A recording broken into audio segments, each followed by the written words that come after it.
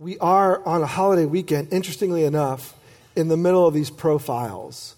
Memorial Day, I think at its best, other than sales and a day off, is about remembering the people who've gone before and have given their lives for the freedom that you and I enjoy and frankly take for granted. And what we're looking at in the book of Acts is we've reached this part where there are 4 biographies that Luke writes back to back about people that made a difference, people that were used by God to push the gospel from a small group of Jews in one city, Jerusalem, and pushed it out to Samaria and Judea and the ends of the known world. God uses people. So a couple of weeks ago, we looked at Stephen, and Stephen gave his life, literally, for the cause of Jesus. And we remember him, and we hope that he inspires us to give our lives away as well. And then last week we had George Verwer. He's not in the book of Acts, so he's old enough to be in the book of Acts. But how many of you were here last Sunday? I mean, he was just amazing. Come on. And at the end in worship, lifting up the globe, just praying that people would take the cause of Jesus seriously. And if you came at night, he even gave me his global jacket. I mean, come on. And for $100,000, I will sell it to you. So he said he got $90,000 for it once in a charitable thing. But for $100K, I'm willing to give it up tomorrow. So but really, he reminded us that God uses mess ups. And he shared a story. He's an ordinary guy. And if you feel like you've made a mistake and you've failed or you don't know enough or you haven't done enough, then George reminded us, like from Acts, that God uses anyone who's willing to be useful and is willing to follow Jesus. So now we're going to move over to Philip. This week and next week, we're going to look at Philip in Acts 8. And let's just read the text a bit, and we're just going to go along. We'll look at the first half and the second half next Sunday. We read it from 8:1, but let's just read it again. Saul approved of their killing him, Stephen. And on that day, a great persecution broke out against the church in Jerusalem, and all except the apostles were scattered throughout Judea and Samaria. Godly men buried Stephen and mourned deeply for him, but Saul began to destroy the church. Going from house to house, he dragged off both men and women and put them in prison. We looked at it last time. Stephen's death leads to a whole wave of evil against the church, but we see that God does use that. Look at verse 4. Those who had been scattered preached the word wherever they went. So God, we looked at a couple of weeks ago, he's not the author of evil, but he can use it for good. So even when we have bad things come our way, that does not mean that's the end of the story. God can use even those negative things and turn it around for good. And we're going to see one this week. Philip, verse 5, went down to a city in Samaria and proclaimed the Messiah there. And when the crowds heard Philip and saw the signs he performed, they all paid close attention to what he said. For with shrieks, impure spirits came out of many, and many who were paralyzed or lame were healed. So there was great joy in that city. So some people were used by God, even in the middle of this wave of persecution, to go to places they don't normally go. Now, if you and I want to be like George Verwer was stirring us to be, people who are useful to God, you need to know this. There are the places I think that God is sending me, and then there are the places that God is really sending me. All of us have an understanding and a thought and a view on how I'm going to be useful for God.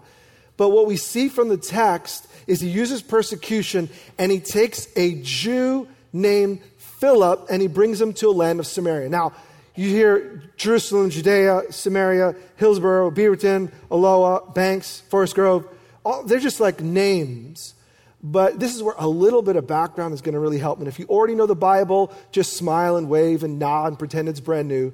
But if you're new to the Bible, maybe this will help unpack the significance, because this event is a cornerstone in the changing of the trajectory of the church, and we're still feeling the effects today. Samaria. We're going to look at a little bit of a map. Some of you in the back, you're struggling. Again, it's a map. Here we go. Samaria is right in the middle there. I even have a fancy, oh, look at that. George's got a globe. I got a pointer, okay? I'm pretty lame. But in the bottom, you got Jerusalem. That's where the gospel starts. It's actually on a mountain. It's high elevation. So he goes down to Samaria. Doesn't mean he goes south. He actually goes north. He goes down the mountain into an area where Jews did not go. Now, for 1,000 years, there have been conflict. You think you got family issues? You think you have issues with an uncle or brother or sister or mother-in-law? 1,000 years of tension between two groups of people. Now, the whole of the land that you're looking at was a gift from God. He promised Abram, I'm going to give your descendants this land. You're going to worship me. You're going to know me. They get in the land, and under King David, it has never been better. All of these 12 tribes, descendants of Abram, are all working united. But then David dies. Solomon, his son, isn't as wise, even though he's a wise king. But he's not as wise because his kids break up the kingdom, and they're split north and south. So the southern kingdom is called Judea or Judah, and the northern kingdom, everything up here is Israel. And those 10 tribes up in the north do not get along with their brothers and sisters in the south. There's tension, but it gets worse. About 700 years before Jesus, and the other foreign empire, the Assyrians, step in. Again, this may seem dull, but it's huge to the significance of Philip's ministry. The Assyrians come in and they obliterate all the northern area. Everything up here, especially this area called Samaria. They send the Jews away, but those that are left do what they should never have done. When God sent his people into the land, he was clear about one thing. Don't marry the locals, not because he's anti the locals, but because the local people serve foreign gods. They don't worship the Creator God. They don't honor the Creator God. They worship false gods. So he knows if you marry another person who's following another god, they'll drag you down. But what happens is because the people in the north, so many of their countrymen had been sent away, they cave in. And so they marry the Assyrians. Now, those in the south, Jerusalem, Judea, that area, they see this as the ultimate rebellion against God. So even when they get their land back, so to speak, and the Jews in the south are later crushed and they come back, there's no communication between north and south. The Samaritans were seen by the Jews as total cop-outs. They're no longer God's people, and they've intermarried, and their religion is mixed. And so even theologically, in the South, they read the entire Bible, the books of Moses, the first 5 books, and the prophets, and the writings, and the Psalms. But the Samaritans, they only read the first 5 books of the Bible. All of the people were to worship at the temple. The temple is in the south in Jerusalem, but 400 years before Jesus comes, the Samaritans, as a snub to their brothers and sisters, they built their own temple at Mount Gerizim. And this was seen as the utter rejection. They don't follow the right God, they don't follow the right Bible, and they don't worship at the right place. So in the time of Jesus, and if you look in the back of your Bible, if there's any maps, when Jesus is traveling, Jesus does most of his ministry in the south and then up in the north in Galilee. You only have one record of him in John 4 in Samaria with the woman at the well. Does that sound like a familiar story? Most of Jesus' work is in the north and in the south. And so much so, they hated the Samaritans so much. If you were traveling, look for us, if you're in Southern Oregon and you live in Medford and you can't stand Eugene because there's a duck there or two, and you're coming to Portland, right? I-5 is the straight highway up.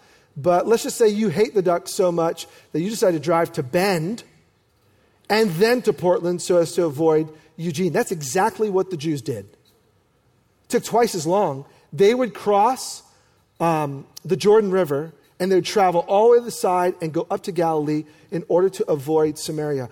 If you love God, you don't even walk on that land. It's that bad. Now, what does this background have to do with the encounter? Look at what we see in verse 5. Philip went down to a city in Samaria and proclaimed the Messiah there. Look at what the gospel does. We need to get this. When we really encounter Jesus, when we fall in love with God, even the biggest barriers that we have, all of us have angst with someone or against something. But when you encounter Jesus, he deals with our prejudice. He deals with our pride. He deals with our issues. He deals with the people we don't want to be around, and love begins to break down the barriers. The Bible does not tell us why. But Philip, because of the persecution, does not do what the other Jews would do, which is to go around Samaria up to the north. He goes through a land that is hated, and he does more than just travel through. He preaches the Messiah there. And now what happens when Philip steps out in faith? Verse 6, the crowds heard Philip and saw the signs that he performed. So the same Holy Spirit, catch this, that's at work in Jerusalem is the same Holy Spirit that's at work in Samaria. The same Holy Spirit that's at work in the apostles. Remember, Philip is not an apostle. He's not one of the 12. But the same Holy Spirit's at work in Philip. He's a deacon. He's a leader. He's a servant. But the same Spirit, the same healings. Because look, they all paid close attention to what he said. With shrieks, impure spirits came out of many, and many who were paralyzed or lame were healed. There's great joy in the city. There was great joy. There's healing. There's demonic powers being destroyed in Jerusalem. And we're seeing the same work, same God, same Spirit. This is going to come into play when we get to the end of our time. What am I here to say? I'm here to say that all of us are looking at times for an open door. If you're following Jesus, you probably want to be useful, right? You probably want to make your life count. Well, how do I know where God is opening a door? How do I discern it? Well, to uncomplicate it, consider this. Wherever God sends you is an open door. And that's what we see for Philip. He didn't intend on going here. He wasn't planning a vacation here. He didn't get transferred by intel there. He ends up, because of a negative experience, seeing a chance to reach out to people who are far from Jesus. Wherever God sends you, so you may be asking, God, where are you going to use me? Well, let me just ask you, where has God put you? The places where God puts us oftentimes don't seem the most attractive. They don't seem the most open. You're working at that job. You're like, people don't want to hear about Jesus here, but that is your open door. You're going to class. You're like, man, I just want to get out of school. I just want to finish. I want to get on with the rest of my life. But that classroom, that school is where God's put you. Well, this is just a temporary housing situation. I got roommates here, or I'm in an apartment now, but I'm dreaming of my own home. Wherever God puts you is your open door. So many times we're looking for the big opportunity, and we forget that God's given us an opportunity right here and right now. You see, God's plan A is already being executed in your world. And his plan A is where he's put you. And even if it's tough, and even if it's hard as granite, and even if you're not seeing fruit, think about Philip. He's going to a city where nobody else goes. But the Spirit shows up in power because Philip steps out in the faith. And I think the same thing could be said for us. There are all sorts of people in this room who are stepping out of their comfort zone and being used by God in big ways and in small ways. We want to celebrate that. Remember, our study in Acts is not about an ancient church. It's about our church. It's not about what God did 2,000 years ago. It's about what God is doing in our world right now. And so we want to share some stories this morning about what the Spirit is doing. I think Penny, you're on the side over here. Penny Stady's going to come up, and she is one of our leaders here. She's a deacon and on staff at the church. And we just want to hear, because you hear about Philip and Samaria, but what about us in our world? Hi, Penny. Morning. I know you love to be on a stage, and I know you love a microphone. No, she doesn't, but she was kind enough to oblige. So you work for the church. How long now? 7 years? 6 years. 6 years. And before that, what were you doing work-wise? Work-wise, I worked for about 3 years at Aloha High School, and prior to that, just home raising the girls. Raising girls, and then worked for Aloha High School. And then how did you even hear about the job? Did someone tell you about it, or are you Yeah, I was invited in by Todd Newell to come in. And so one of our leaders said, hey, you're gifted, you're serving, maybe you could do it here. And what was your first job at the church? What did you do early on? Administrative assistant for two pastors, one for Hear the Cry and one for house churches. Okay, so house churches, missional communities. Mm-hmm. So Hear the Cry, this can be confusing for some. What is Hear the Cry, in your own lingo? You've been with it for 6 years. Hear the Cry is one of the ministries of the church that we support the poor, the orphan, and the widow, both locally and globally. Okay, so there are places here and around the world where we're helping to bring justice, to bring goodness, to bring the gospel through the poor, the widow, and the orphan. And so you take is it a trip a year to different places? About once a year. About once a year. And so just so you need to know that 10% of what you give goes to this fund. You don't have to give above and beyond. If you give to God's work, 10% goes directly to this work, and it fuels good things in Jesus' name. And so you're going on a trip a year. Do you usually plan which one you're going to? That's like a loaded question. It is. You're like, Penny's the ultimate planner. She's got everything. And as a matter of fact, how many people a year on average, what do you do with Hair of the Cry? Maybe you can actually tell them. I Besides organize everything. and kind of manage all the trips and teams that go out globally. Right. For Hair of the Cry. So globally, all the ones going to Nicaragua and Uganda and all around the world. If you go on one of these trips, you'll probably interface with Penny at some point. And so there was an earthquake end of April 25th, I think, in Nepal. And all of us heard about it. Many of us have given towards it. And you ended up going. Like, how in the world did that happen? Had an email come through from one of the people that we partner with, Restore International, Right. looking for some people that were available to just pack up and go, and 48 hours be on a plane headed to Nepal. So we're already in Nepal. We're already helping Restore that's serving in Nepal. 48-hour notice.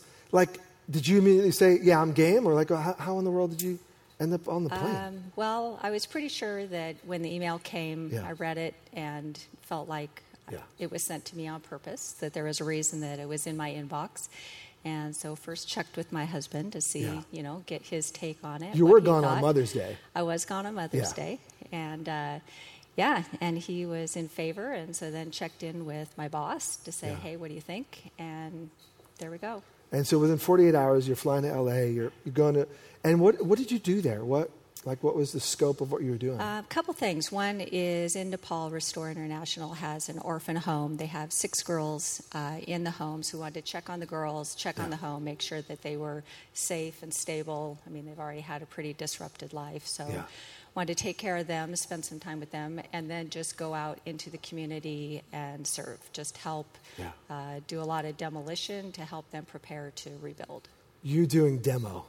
Yeah, glam meets demo. So I actually saw your photos, and you're just like literally removing rubble, right? Yep. And you're there, and another earthquake happens. Right. And where were you? Like, where were you? It sounds when like it hit, strange we had CNN interview. Just finished up working for the Yeah. day. We're going to do about a half a day doing some demolition, and then got out. We were driving in a car on a road that was pretty open with no tall buildings next to us, which was a huge blessing. And so we're in a car, and just the earthquake was so powerful that we could feel it even as we're driving. So we stopped and just kind of let it Let it finish. pass. Yeah, Let the earthquake it's about go. 30 seconds, which is pretty long. And then is anything that the Lord stirred in your heart while you were there, anything that you learned from the experience? One is just being open to hear the Spirit and being willing to say yes is huge. And just the huge reminder that God is amazingly powerful and good, and just He loves people all across the world. I mean, people that, we don't know, we don't understand their language, but He just calls us to go in and just work side by side with them. Yeah. When you were at Aloha High School, did you ever think you'd go to Nepal? No. Yeah. Thank you, Penny Stady. Thank you for serving. And so I wanted you to catch that, for one, to hear about what God's doing through this community and the leaders that He's brought here and the good work that is happening when you don't even realize it. But more than that, I just wanted you to catch that she was in Aloha High School as an administrative assistant, not knowing that God would open up the door at the church, not knowing that Hear the Cry would be in Nepal, not knowing that an earthquake would happen, not knowing. But those little steps of obedience open doors for more opportunities. So for her, the open door was right there. She was already serving in an area, and an email comes in, and it's about saying yes to the thing that God says yes to. Now, that's not the only thing that's happening. So Philip does his work, but let's just read a little more because it's not all good. Look at verse 9. Now, for some time, a man named Simon had practiced sorcery in the city and amazed all the people of Samaria. He boasted that he was someone great, and all the people, both high and low, gave him their attention and exclaimed, "This man is rightly called the great power of God." We have writings outside of the Bible about Simon the sorcerer.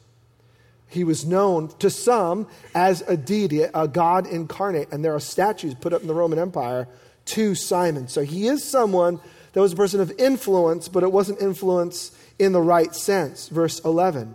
They followed him because he amazed them for a long time with his sorcery. But when they believed Philip as he proclaimed the good news of the kingdom of God and the name of Jesus Christ, they were baptized, both men and women. Simon himself believed and was baptized, and he followed Philip everywhere, astonished by the great signs and miracles that he saw. What we see is that when you and I go out to obey, there are always multiple things happening at play. There's the good news of Jesus, you who's embraced the power of God and the Spirit of God and the love of God, but there are competitive powers in the workplace where you live. It's not like we go out to preach the gospel to an audience that's blank in a community that has no belief system. There is always a competitor. And here in Samaria, it was Simon. But this is a great reminder, while there is great power that's opposed to Jesus, and you think about America today, you think about our system today, 50, 60 years ago, it seemed like it was in vogue to follow Jesus if you're an American. And more, it's becoming less popular. It's becoming less acceptable to believe that the Bible is the Word of God. It's becoming less good to follow biblical values when it comes to sexuality, it comes to marriage, when it comes to ethics. Following Jesus seemingly is being pushed to the background. Am I alone in that? No, I think we see that. But let's be reminded with Philip in Samaria that there is no greater power than Jesus.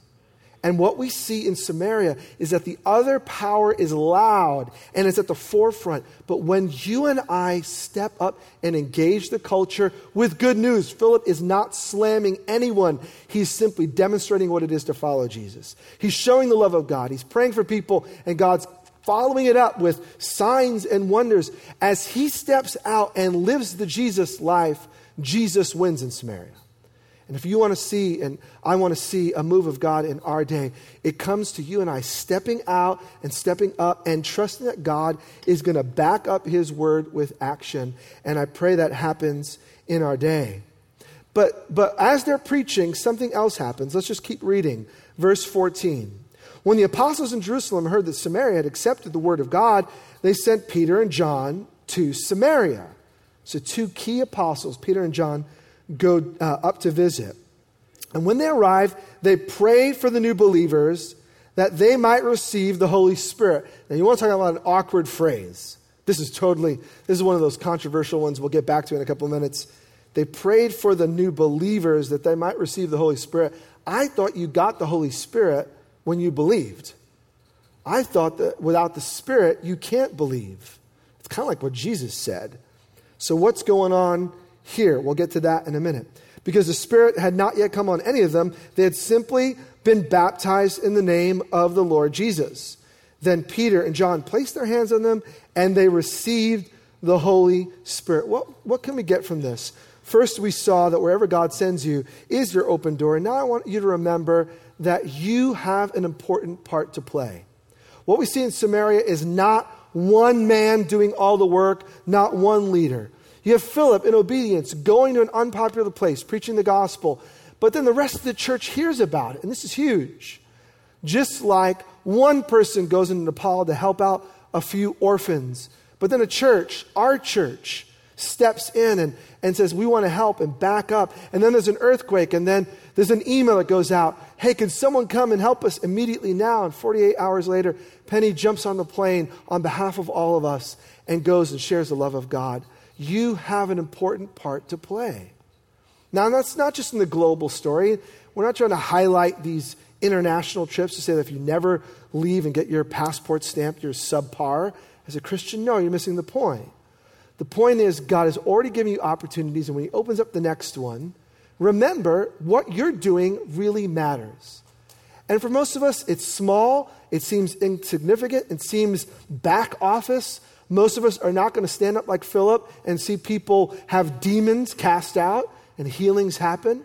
Most of us are not going to be Peter and John and lay hands on people and the Spirit comes on them. But every single person matters, and everyone has a part to play. And that's why, as a community, we value the gathering on the weekend and the scattering throughout the week. If you're new here, you're going to hear it again and again. We're not just a church that meets. For us, church is not an hour-and-a-half time block on a Sunday. Church is a family doing Jesus together and following Jesus together. So we hear about the things here on a Sunday, sure, but we live it out, and I hope that you're a part of one of the communities here. We call them missional communities on purpose because here's the logic. God's got a mission for everybody. And in these communities, we're not going to be idealistic. Not everyone in your community is going to reach the same person at the same place at the same time. No, but we can love one another. We can encourage one another. We can pray for one another. And there are times when we can tag team and pool our resources and serve. I think of the missional community dedicated to Foster Parents Night Out. And once a month, they come from different places and do different stuff, but they choose to serve those foster parents in our community together. The point is, you have a part to play. So please, get connected and stay connected, because if we're not connected, we may miss out on some opportunities that God is wanting to put in front of us. But if we're isolated, we may not see it. So if you've yet to get connected, go to our info booth and talk to one of our leaders, and we'd love to get you in one of those groups. Now, let's just get back to the text and the whole what's actually happening here. Because we see that Peter and John realize they don't have the Holy Spirit. 3 different takes on this by various scholars, and I'll give you my opinion, but all of them have a little bit of data in their favor. The first is done by traditionalists, whether it's Roman Catholic churches or Episcopal Anglican or more traditional churches, and they look at this text and they say, see, what God is instituting here is a way for people's faith to be confirmed. Some of you grew up in a church where you were baptized and then confirmed. They get it from this text. Because here in this text, they hear the gospel and are baptized, right? But then the leaders come, those with apostolic authority, those who are sent from Jesus, and they lay hands on them. They receive the Spirit, this confirming work of God in their lives. And they'll take this text. Now, I don't believe that's what Luke is trying to get at. Just read the rest of Acts. Acts 10, the Spirit comes before they're baptized and no one lays hands on them. So I don't think this is what's happening here, but some people see it that this is in view. The second one is that there are 2 stages of our becoming a follower of Jesus. The first stage is faith in baptism. So you come, you hear the gospel, and you believe it, and then you're baptized in water. And then the second experience, separate with it, with the evidence mostly of speaking in tongues, because the only way that they know that they have the Spirit, Luke doesn't tell us here, but he does tell us in other texts in Acts, is that they spoke in other languages. Because what happened in Jerusalem happened again and again and again. So we believe they laid hands on them to receive, and suddenly this language comes out, just like happened years ago when they were in Jerusalem and first received the Spirit. And so some people think that this is 2 stages of you becoming a Jesus follower: salvation and separately baptism of the Holy Spirit. I personally don't hold to that, and as a community we don't hold to that. Because again, look in Acts, again and again and again, you don't see the same thing happening. Luke, I think, gives us on purpose various ways that the Spirit comes to remind us you can't put God in a box. You just can't. And we want to make God a formula. We want to make God 5 steps, and it doesn't work that way. The Spirit comes as the Spirit comes. And when he comes, you just celebrate that. So I don't think he's saying some have the Spirit and some don't. If you grew up in a Pentecostal tradition, which I did, that was what I was taught. That yes, you love Jesus, but there's this second experience. Now, I'm not saying that the Spirit does not come in waves. I'm not saying that when you receive Jesus, that's it and there's no more. I think that because the Spirit is a person and the person is relational, you should expect, when you get married, is the wedding day good? Yes. I hope for you. It was great for me. But is that the only experience? No. The wedding day is assigned to a relational marriage where you have highs and lows. And I think it's the same thing with the Spirit. We should expect the Spirit to come again and again. But I don't think in this confirming way where someone needs to lay hands on you and thus give you the Holy Spirit. What I actually think Luke is doing here, and there's lots of scholars who see this as a trajectory, is that it has nothing to do with that. It has to do with the Samaria thing. I want us to get this. 1,000 years of conflict. 1,000 years of conflict between a group that should have been brothers and sisters. So what does the gospel do? The gospel brings people who have nothing in common and brings them into family relationship. And so the Jews had received the Spirit, and the Jews had received Jesus, who is the Jewish Messiah. But what's going to happen to the people in Samaria? Because they have such relational conflict and they don't see eye to eye on anything, this is what I think the Spirit does. This is my opinion, but I think it's based on enough evidence from the text. I think that the Spirit waits for a moment until Peter and John to come so that you can never have a first class and a second class Christian. Here's what would have happened. If they received a Spirit laid hands by Philip, what would have happened in the church is there probably would have been a split. Those who really have the Holy Spirit are connected to Peter and John because they follow Jesus. But you have this experience from Philip, who's just a smaller leader in a smaller way. And I think it would have brought a wedge. But I think in this one case, and you don't see this again, the Spirit delays, so to speak, so that the same experience that happened in Jerusalem with Peter and John is the same experience that happens in Samaria. Somebody's saying, well, why is that important? Because what God is trying to do is not have a Jerusalem church, a Samaria church, a Rome church, an Ephesus church, a Corinth church. He's trying to build a Jesus church. And in order for there to be one church, he starts with the most gnarly divide. The most difficult relational tension is between Jew and Samaritan, and they should have been brother and sister. But because they had such a rift, the Spirit comes through Philip and then through Peter and John. Notice, Peter and John don't preach the gospel to him again. They just see that something's missing, and the Spirit comes. So now, from day one, those in Samaria can say, just like our brothers and countrymen in Jerusalem, we received the same Spirit, same gospel, same power. So there could be one church and not a splintered church. The enemy wants to keep us divided while Jesus, by his Holy Spirit, is drawing us close. And so what's happening here early on in the community is they're receiving the Spirit together. Now, is it all perfect? And is it all like just bliss and glee? Absolutely not. This divide is broken. The Spirit comes. But look at what's happening in this community. Verse 18.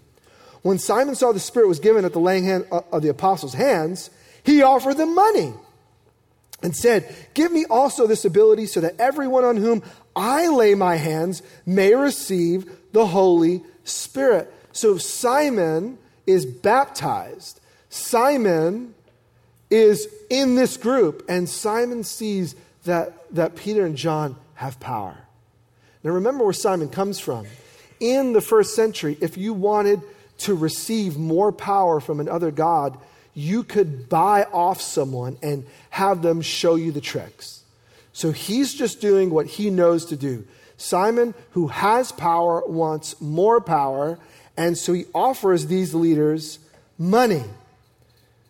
And look at what he says in verse 19. He said, give me also this ability so that everyone on whom I lay my hands may receive the Holy Spirit. And Peter answered, may your money perish with you, because you thought you could buy the gift of God with money. You have no part or share in this ministry because your heart is not right before God. Repent of this wickedness and pray to the Lord in the hope that he may forgive you for having such a thought in your heart. For I see that you are full of bitterness and captive to sin. So you have a church that's divided because Jerusalem and Samaria is divided. Spirit comes. But even in the coming of the Spirit, even in the pushing of the mission forward, you just need to know this, that in the middle of that, there are still those that have yet to really receive. We don't know exactly when those people who listened to Philip, when were they fully part of the family of God? They believed on the gospel. You think it's then, but then Peter and John lay hands and they receive the Spirit. We don't know all the details. But we do know that Simon is in the church, so to speak. Simon is baptized in water. Simon says he believes, but Luke doesn't tell us in Acts what exactly he believes. So I think because of Peter's rebuke, it's pretty clear that Simon is in the church, but not part of the people of God. He's in the building, but he's not been born again. He's in the community and he's seen as one of the people, maybe even one of the leaders or emerging potential leaders, but he's not saved. And so we see that the Spirit comes not to bring division, but to bring wholeness. And when the Spirit comes, the Spirit exposes people who are off. So Peter, who has the Holy Spirit, can say in verse 23, I see, he doesn't know him, I see you're full of bitterness and captive to sin. He has discernment from the Spirit to see where Simon is really at. Simon answered, pray the Lord for me that nothing you have said may happen to me. And that's the end that we hear about Simon. We won't hear about him again.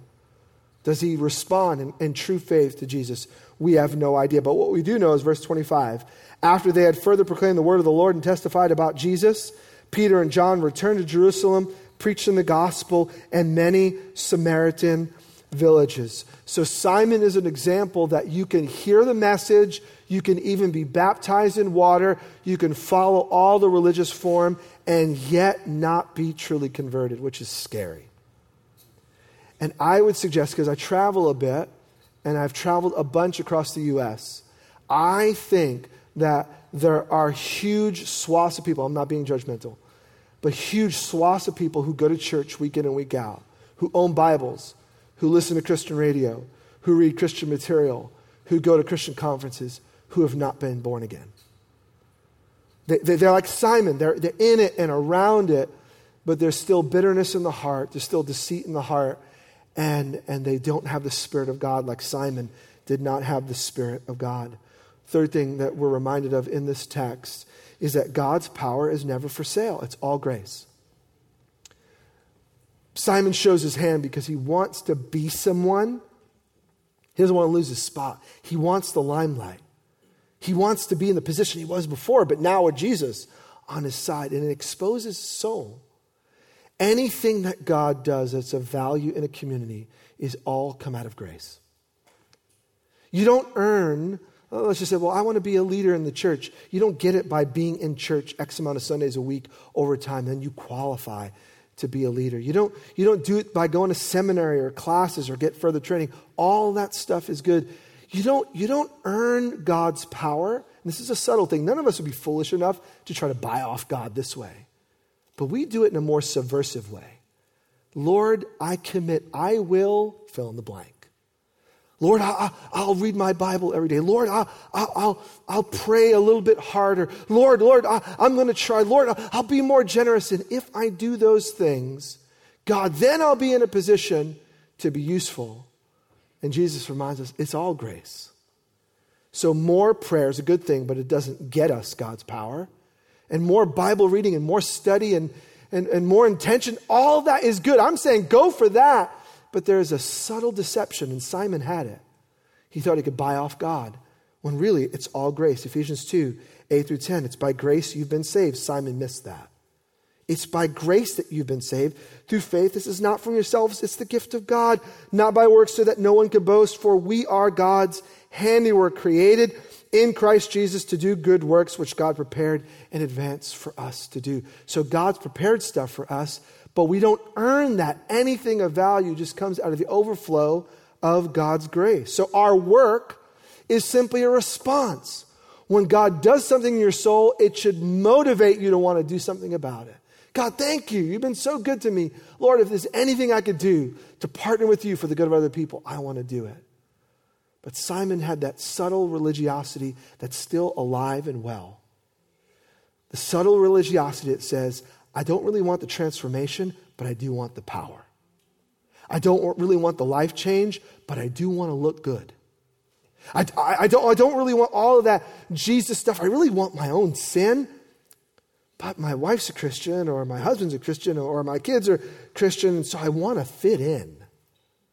And we try to subtly buy off God when God instead offers grace.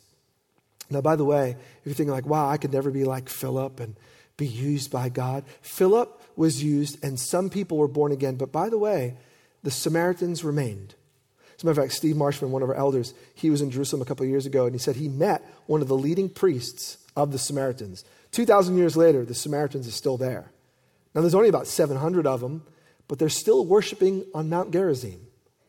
And they still ignore Jesus, and they still follow their traditions. It's a good reminder that even when God graces us to do things, we don't get everything done. Nobody's perfect. Nobody's a superhero.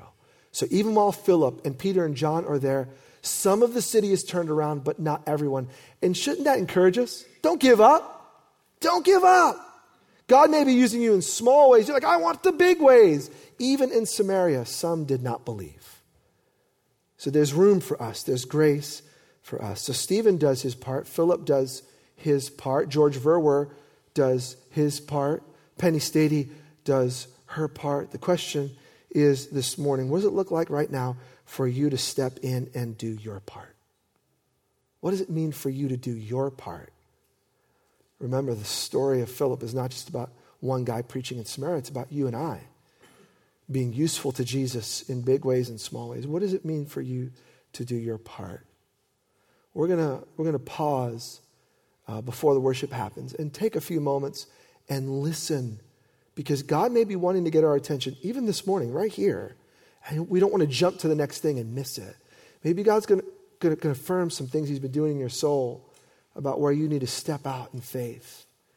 Maybe God's going to bring some new ideas to your mind. Maybe it's like that email, like that she got out of left field, and maybe even today you're going to get that email out of left field, but maybe the Spirit can speak something to you. There are lots of stories. I'm going to share one, and then we're going to pause and be quiet for a bit and pray and let the Spirit speak to us. Some dear friends, some of my dearest friends here in the community, Tony and Beth Avidicic, they're seated right over here. Tony was one of the elders at Westside, and when we talked about launching Sunset, they prayed and said their family was called to leave Westside and join us here to start this church 3 years ago. So for about 3.5, 4 years, Tony and I have worked together on the leadership team trying to build out what you see here. But from day one, Tony's always been working for Intel, 20 some odd years, 27, 28 years working at Intel. From the first time I met him, he'd been praying, when Intel is over, Lord, what's next for me? He'd been praying this for years, knowing it would eventually come to a close. God, what's the next open door? So you don't know, but we've been praying as elders and leaders for Tony and Beth. They've been pursuing some opportunities where their kids live in Colorado. They've been pursuing opportunities here, and there's been no open door yet. A couple weeks ago, a door out of left field comes up. You're going to laugh. It's at a church that you and I have heard of called Westside. Westside just had one of their leaders, Todd Newell, step away to pursue what he believes is God's calling back in the area of finance. And there's just a lot of leadership opportunities there. And they've been praying, Lord, who is it that you're raising up to come and fill in this huge gap? And so Tony comes and is like, man, this is me. Like this opportunity, this open door. But that would mean leaving like Sunset, leaving the family to be a part of the extended family at Westside. And so with joy, we're going to talk about it in a couple weeks on their last Sunday somewhere in June. But I thought it would be good to throw it out there this morning for you to thank God and pray. God leads people. So some of you are here, and this is hard, but you're here for a season. God's going to send you out. And so we rejoice in that. It's not about us. It's about the King who sends his people, sometimes through persecution, sometimes through earthquakes, sometimes through a career change. And Tony and Beth are going to be serving starting July 1 on staff at Westside. And we love it and hate it. But we rejoice in it. They'll be around afterwards if you want to chat with them and find out some of the details. I don't even know Tony's exact title. So this is all like totally fresh.